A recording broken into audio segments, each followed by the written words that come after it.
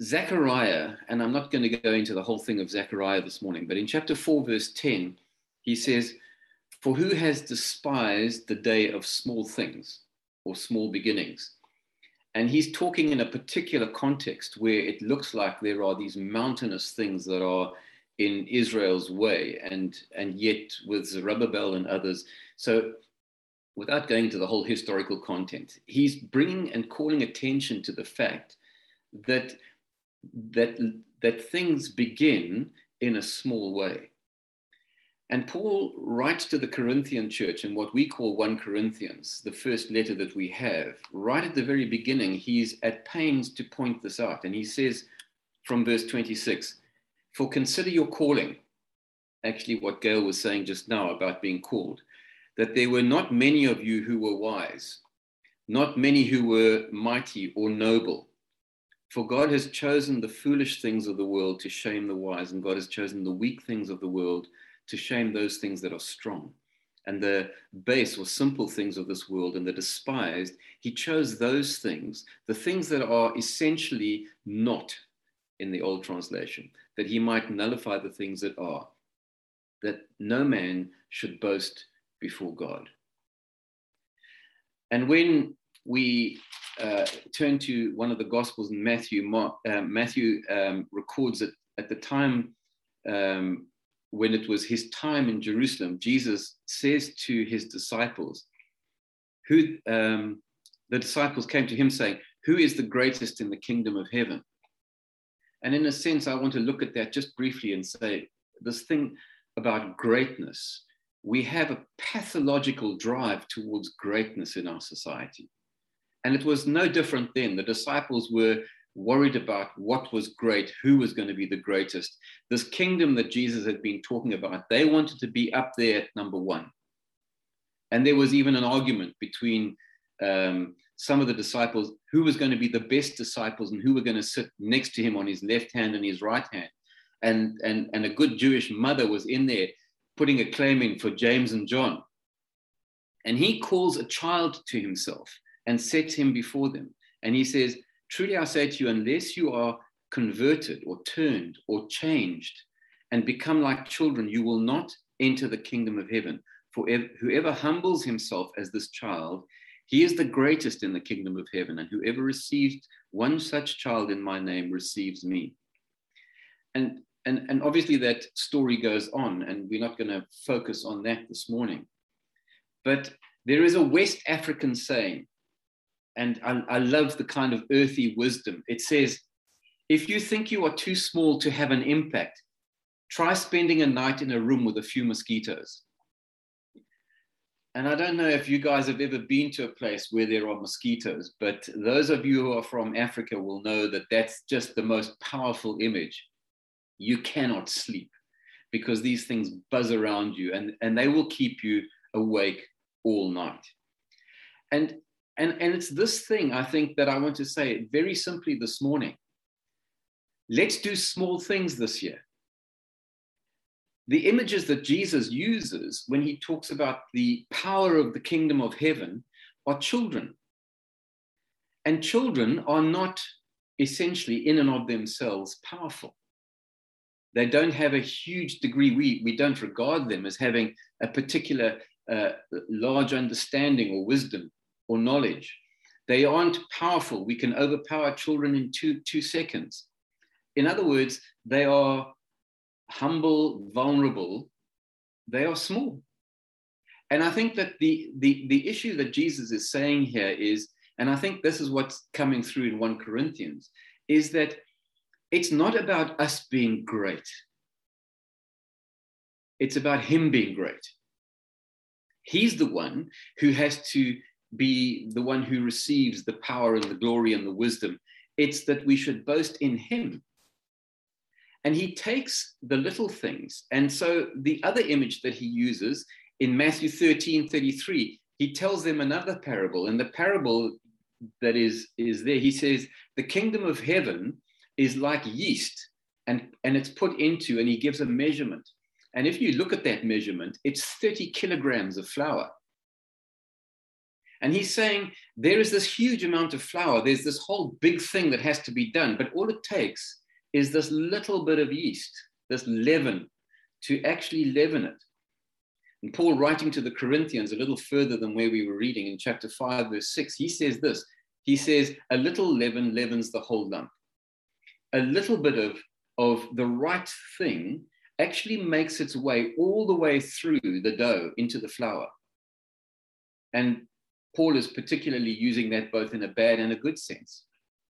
But here's the thing, is that right at the beginning of the Sermon on the Mount, after Jesus has finished speaking about blessed is this one and blessed is that one, what we call the Beatitudes, he launches into a particular imagery of salt and light. Salt is not that big, and yet it has a huge influence. Light is also the same thing. And Gail and I had the privilege of going to Israel some years ago. And I've always wanted one of these. I don't know if you can see it really well. This is an oil lamp. And this particular oil lamp is close to 2,000 years old. And it's been one of my treasured possessions. Now, light in those days, there wasn't the kind of ambient light and all the lighting that we've got. This is what provided the light. This, in the time of Jesus, was a lamp, an oil lamp. And there was a little wick that came out here, and there would be a little olive oil in here. Lighting was expensive, and you didn't waste it. And this light would have lit the entire room. And so here is this little lamp with its little wick and its little light, and that would have lit the entire room. That would have dispelled the darkness. This little light of mine, I'm going to let it shine, as the old song goes. And so Jesus uses lots of these images in his parables and the way he teaches people to say it's the small things that are important. It's not about you, it's not about me, it's about the power of God in and through us. And that's, I think, I didn't know Gail was going to do that this morning, but I think it's absolutely perfect in terms of what I want to say, is here is a little child, and he comes to Jesus with his lunch, a couple of slices of bread and a sardine or two. And Jesus takes it and breaks it and blesses it and gives it. And then an entire army of people, 5,000 people, are fed. It's the little insignificant person with his insignificant little gift. In and of itself, it's weak and base and not powerful in terms of what Paul writes to the Corinthians. But he gives it. And this enormous blessing transpires because God is in it. He is part of it. He's the one who does it. And when they all stand and pick up all these basket loads of stuff that's left over at the end, they are not looking at the little boy and saying, how wonderful are you? They're looking at the master and saying, look how powerful. Let's boast in who Jesus is. He is the one who takes it and blesses it and breaks it and gives it. I remember being admonished to do great things for God as I was a young man. And you have this sort of imperial sense that, you know, you are invulnerable. You're going to do these great things for God. Well, I'm turning it upside down on its head this year. And I'm saying to us as individuals, as mothers and fathers, as children, as parents, let's do little things with God this year.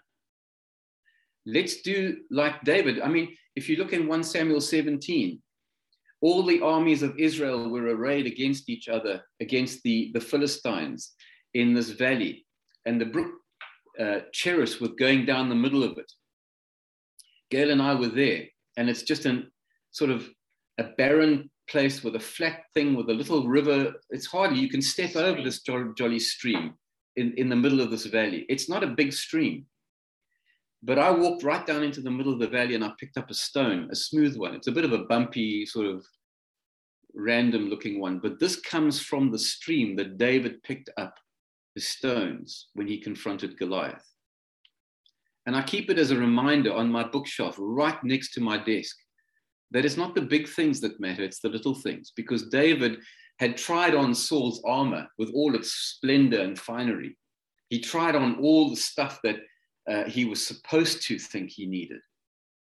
What he needed was that one little stone, one teeny weeny little stone. And God was with him. And it brought down Goliath. And so my challenge to us at the beginning of this year is not to step out and say, let's do great things for God. I'm saying, let's do little things with him.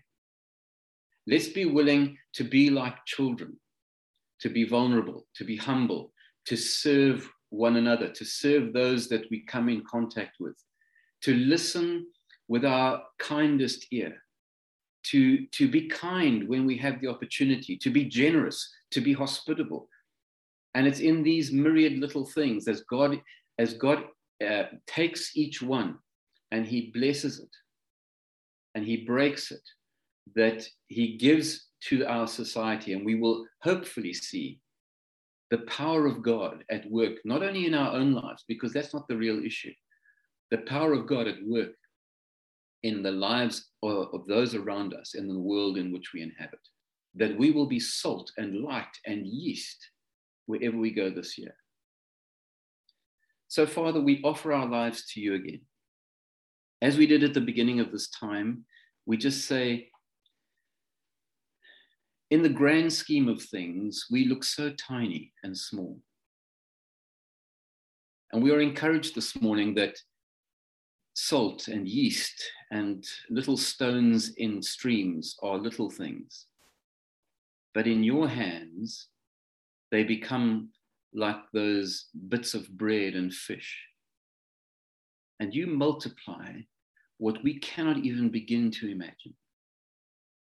We give you thanks, we bless you, and we offer ourselves, but more than that, we offer this year to you in the name of Jesus.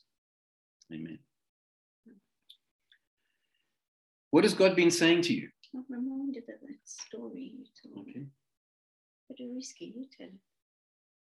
Oh. Gail wants Chris has told you this story, but I think it bears repeating. All right, okay.